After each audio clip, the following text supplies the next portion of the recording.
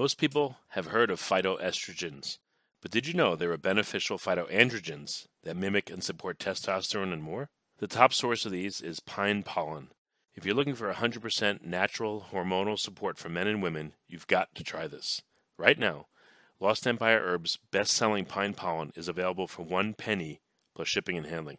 Go to geniuspollen.com to find out more and grab yourself a bag today. No hidden charges, no trial offer, no shenanigans.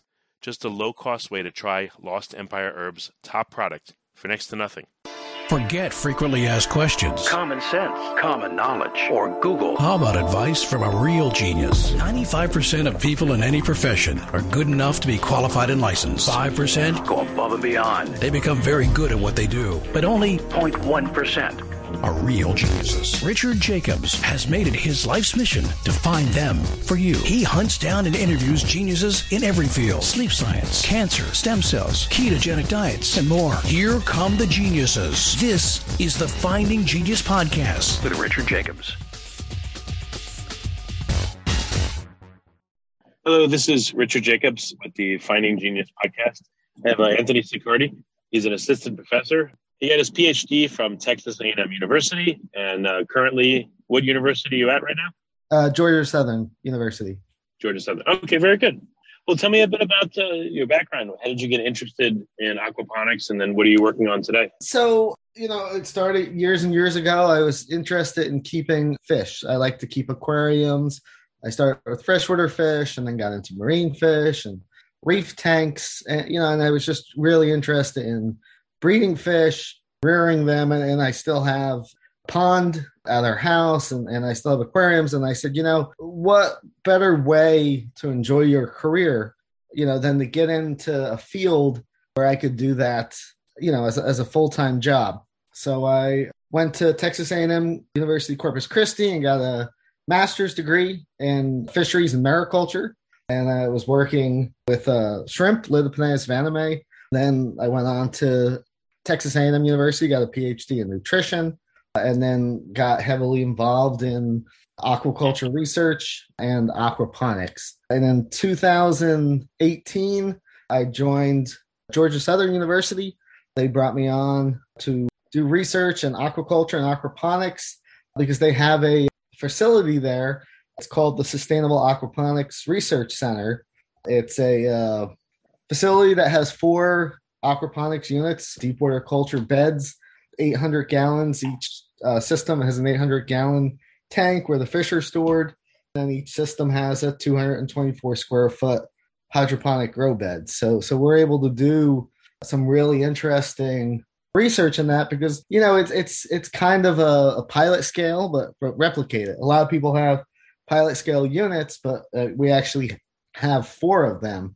So we're able to look at, if you want to look at labor inputs and energy use, modeling of the operational parameters, we can do the input-output analysis, energy of the whole system, economic budgeting, nutrient mass balances, life cycle analysis. And then we can what are some of the basics of aquaponics? Like what type of fish, shrimp or tilapia or whatever, what are some of the things to know about aquaponics for beginners, let's say? So from a beginning standpoint, I think most people use tilapia. That's our main fish that we rear. They're easy to rear. They grow rapidly. They're easy to get. They're easy to feed. So we use them in our systems when we do outreach events or when people come to us asking, to set up a small scale aquaponics.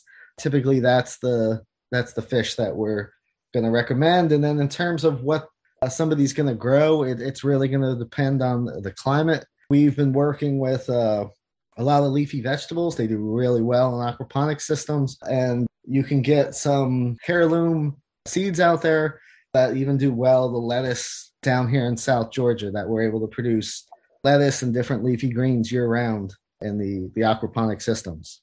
Well, again, what are some of the main elements to know to make a successful aquaponic system? It's the tilapia swim around, they feed, they poop in the tank, and that gets filtered through the plants. And then, does it just go right back to the tilapia tank, or what's added or changed? So you have, for our system and the little system that you set up, you have a tank that has the tilapia in it, where you're going to rear the tilapia. The waste moves from that into if you want to keep it simple, it moves into a settling chamber where particulate waste is allowed to settle out. From there, it enters into the grow beds, and it flows through the grow bed, and that's where you're going to have your plants. If you're using deep water culture like we do, basically think of it as a large bin, and on top of that, you have material that floats, and then the plants grow in little pots, and the roots go down into the water column, and it'll absorb the nutrients. To be successful... So the roots of the plants are sitting in water continuously, or is this a flood and drain type situation? So the deep water culture is continuous. There are other people who do media bed design, where instead of having just the water in the bed, they actually fill it with a media, an inert media, say like lava rocks. Then you can have an ebb and flow where the water fills up and then drains and then fills back up. But for our system, the deep water culture, the roots are in there continuously. And we've also done some thin film aquaponics, where you basically take the simplest ones you can do is take a PVC pipe, drill holes in the PVC pipe, put the pots in it, and then the roots go down into that thin film of water traveling through the pipe.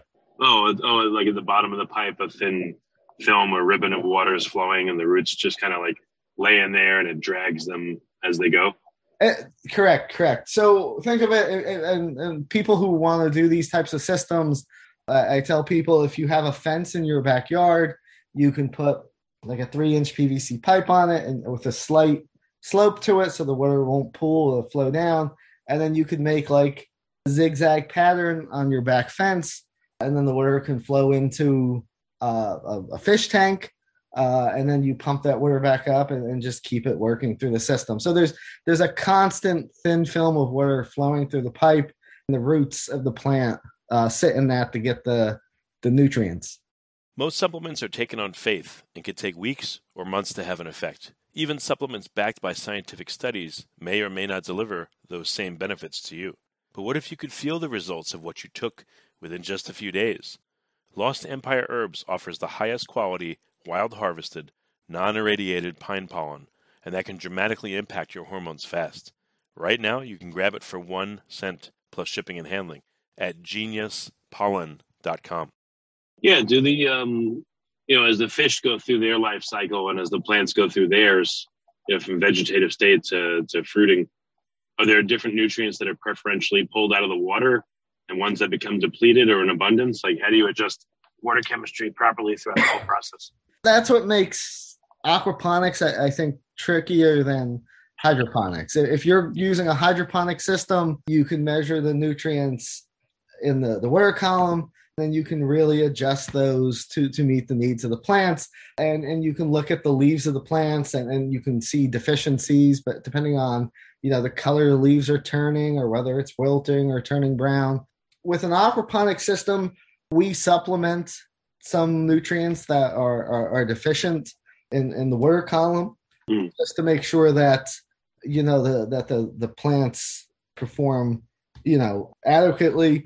But it always gets tricky if you need like extra nutrients in the form of maybe nitrogen compounds, or if you're using a plant that does better with ammonia, because ammonia is toxic to fish.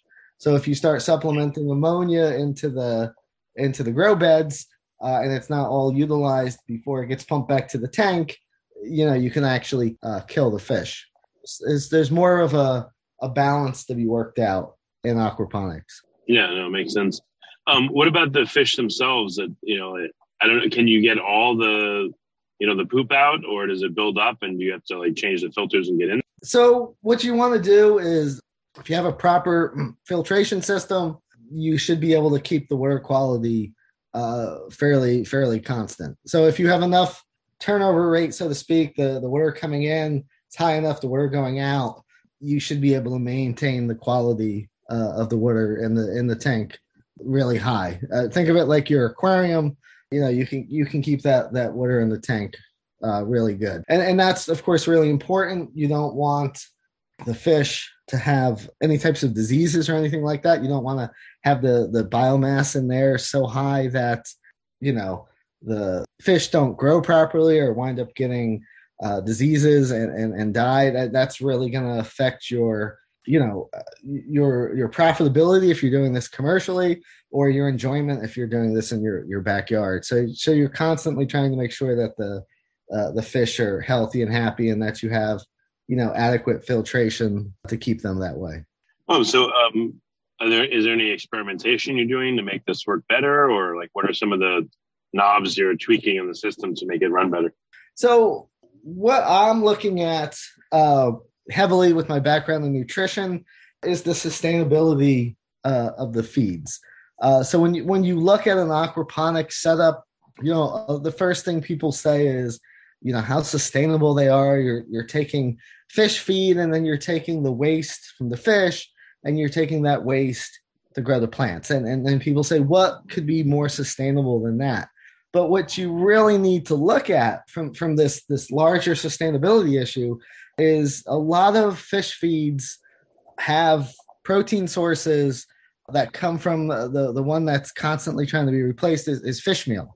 So that they go out and they catch menhaden fish, and then they press them to get the oil out, and that makes your fish oil. And then material left behind, they dry and grind up, and they put it into feed. And it's a horribly non-sustainable process. And so fish are eating other fish that have been dried and pulverized and made into pellets?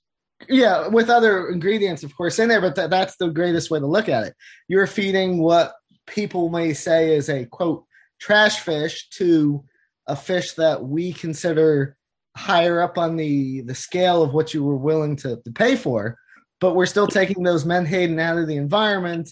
That's affecting the ecosystem, and it's just not sustainable. So if you take a non-sustainable food source and then you turn that into the waste that feeds the plants, are you really running that sustainable of an operation? You're using a non-sustainable protein source to get your ammonia, your nitrate to grow the plants.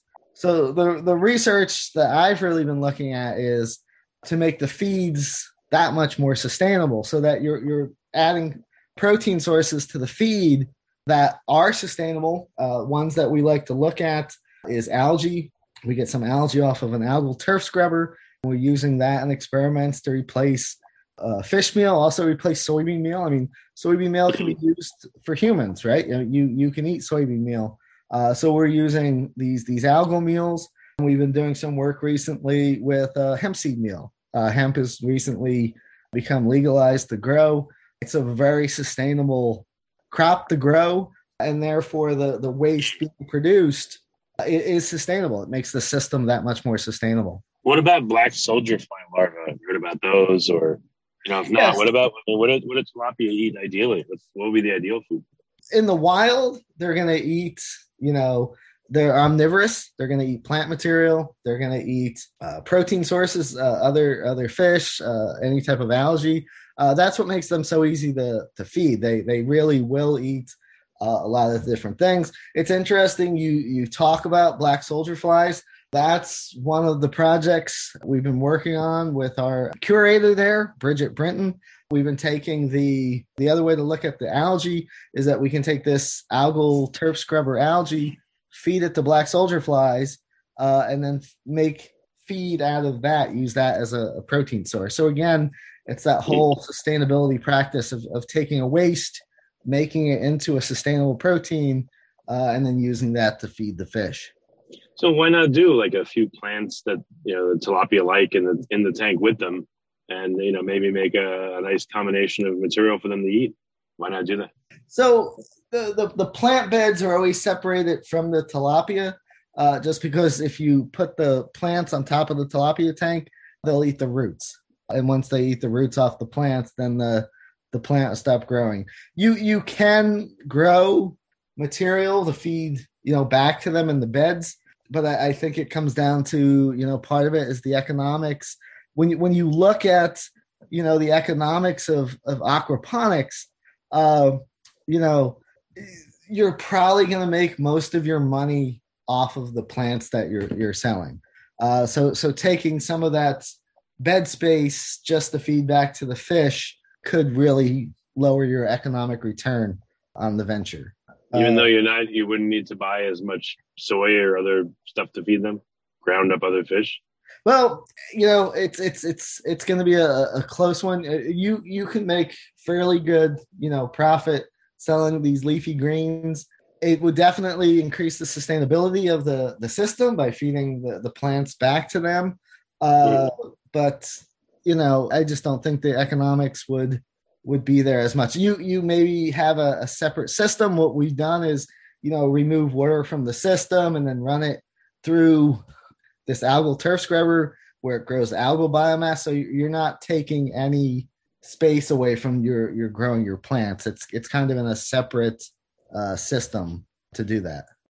Before we get started, I have a quick favor. I've been self-funding the Finding Genius podcast for 5 years now. I've done over 3,000 episodes. And as you can see on YouTube, we're up over 1 million views on the channel, which is fantastic. The next thing I really want to push on is to get up to 10,000 subscribers.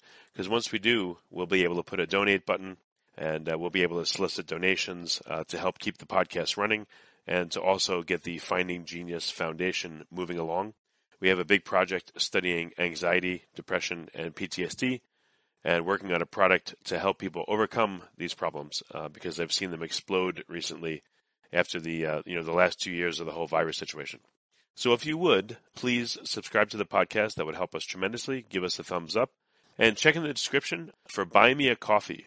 It's about $5. If you could buy me a coffee, I'd really appreciate it. It would help keep the channel going, and I love coffee. Thank you. But have you or other people done the calculation of what the economics would look like with part of the plants being food for the fish?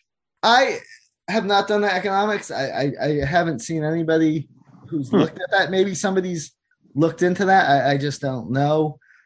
We've looked into the economics, and the goal is always you're hoping to break even on the fish, and then you're going to make all your money off the plant. So I'm not sure if anybody's looked into that. That's an interesting topic and something I can look into, but that's not something that I know offhand. Oh no, that's fine. What about having plants like in the bottom of the bed instead of the top so they can't eat the roots? What if they're coming from underneath and they're growing up into the water? Maybe they could eat them that way and then they wouldn't eat the roots, they won't die. Oh, you're saying so like a submerged vegetation? Yeah. Would that work? Would they eat something like that? I'm sure they would. You'd probably have to add additional light maybe in the tank. And I'm not 100% sure what that's going to do with the water movement in the tank in terms of flushing the solids into the settling tank. But they would definitely eat that. Tilapia would definitely eat submerged plants. That's for sure. Yeah. Interesting.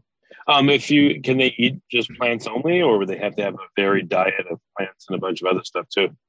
It would be part of their diet. And then as they're eating the plants, there's going to be microbial films in there. There's going to be other microbial films with detritus. There could be other smaller fish. They like to breed on their own. The goal really is that they probably would grow and survive on a diet like that. They just might not grow optimally on a diet like that. So, No, I was just going to say it really comes down, to the economics. And I'm not an economist, but I've worked with them on this. It really comes down to just trying to make the economics. So you want the fish to grow fast enough that you can sell it off before it's overcrowded or diseased. You want the plants to grow fast enough. And when you look at, aquaponics, and when people get into aquaponics, a lot of people say to me, they love aquaponics. They're going to get into it and grow their own food, and maybe they're going to make a lot of money. But when you look at the last numbers I remember seeing was about 2018 when the USDA census came out. I think there was like 82 aquaponic farms in the U.S. And 56 of them made less than $25,000 of aquaculture products. So your chances are you're not going to make a ton of money in aquaponics to begin with. So you're constantly trying to. But why not? Like, why can't anyone make money on the fish themselves? Like, can they, instead of tilapia, what if you use shrimp Or, I know one lady that's using goldfish, but you're not going to eat them. But what other fish could be used, and why not? Like, why not? So we've thought of, tilapia is a good standard, but tilapia, go to the store, and tilapia really doesn't sell for that high of a price. And that's always a problem. One of the things we've been looking into is bait fish.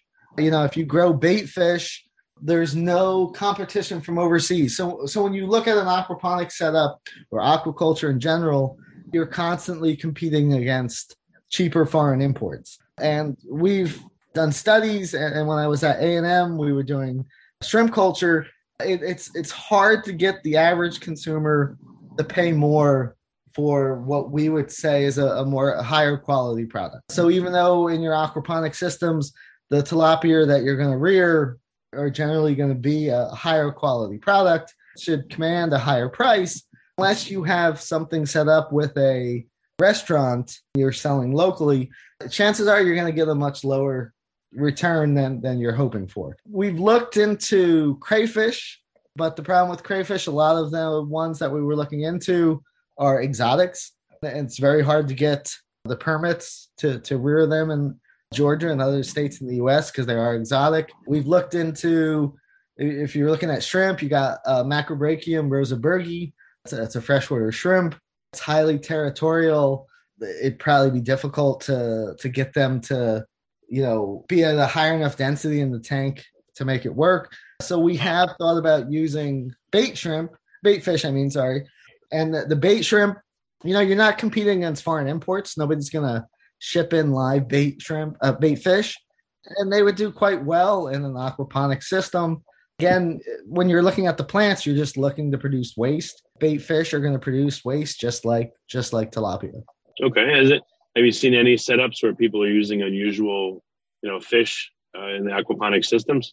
The work that we've done, we've looked at tilapia. We have a whole list of things that we'd like to look at also. I've seen people do it with koi fish. Koi are really nice. They're phenomenal. You put koi in the tank. If you're using the aquaponic system as a teaching scenario, children love to come in and see koi floating around. Selling them off, remember when I was at A&M, we had an economist look at koi. The high-end koi sell for a ton, but there's a lot of effort that goes into that. And then in a lot of scenarios, you just overwhelm the market when you're trying to make money. But, anything freshwater fish that's not overly cannibalistic, territorial, would do fine in an aquaponic system. Oh, it's like probably piranhas would be pretty bad.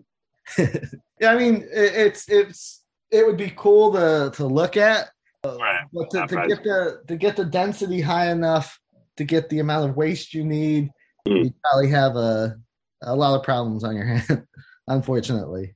So what do you? I don't know if you've engaged in any hydroponics, but I don't know. Some people say like, oh, aquaponics, that's difficult.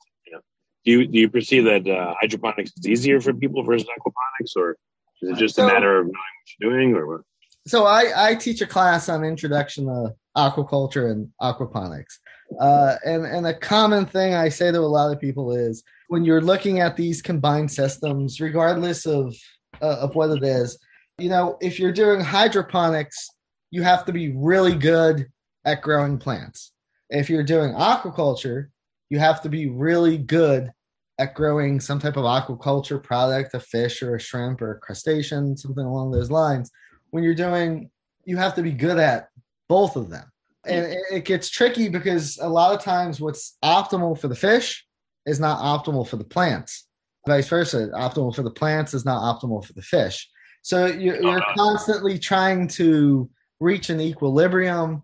And in many cases, you're not getting optimal fish or plant production. What do you mean? What would be detrimental to the fish versus the plants? Like, where are they at odds in a growing system? The biggest thing that they're typically at over is plants tend to do better at a lower pH. So you'd want to keep the grow bed water at a lower pH, but that's not optimal for the fish. So you're constantly trying to reach a pH equilibrium that the fish are doing okay, the plants are doing okay, but in many scenarios, probably neither one of them are at an optimal pH per se for growth. How much of a pH difference ideally is there? Plants typically do better, under 7 in general, and then the fish are going to do better. Most fish will do better over 7. So, you're just trying to reach that balance between them to see what you can make work. So in a way, aquaponics is more difficult than probably aquaculture or hydroponics individually. You're able to control a lot more stuff. Okay. So your goal is to just optimize the system as best you can so it's viable, or what is your goal with the research? So I look at it, and this is just my opinion. I look at, aquaculture is going to feed the world. That aquaculture is, going to produce the food that we eat from the seafood. You look at it, fisheries have plateaued. If the population keeps going up like it is, and we continue to have demand for fish and seafood, it's got to come from aquaculture. So I look at aquaculture is going to feed the world. Hydroponics is making some great strides to help reduce the amount of water being needed and growing a lot more crops. I like to see aquaponics as it's a phenomenal model to bring into the classroom.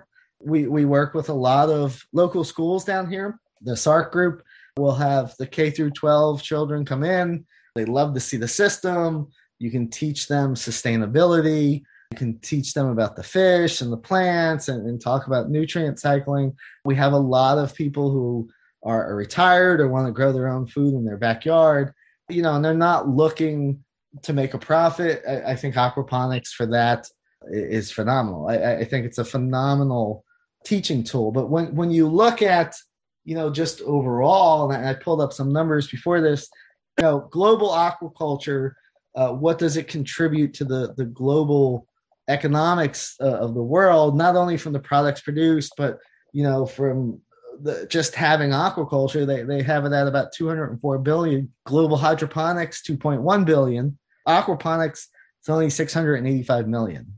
So you can see from a commercial standpoint, aquaculture is the king by far, but even hydroponics is, almost over 3 times what aquaponics is at the moment. Still growing, but it's much more difficult to make a profit off of it. Or a large scale. Are there any large scale aquaponics operations, or is it all small scale so far? No. There are 2 large ones in the United States that produce over $500,000 worth of product. So there are some large ones out there.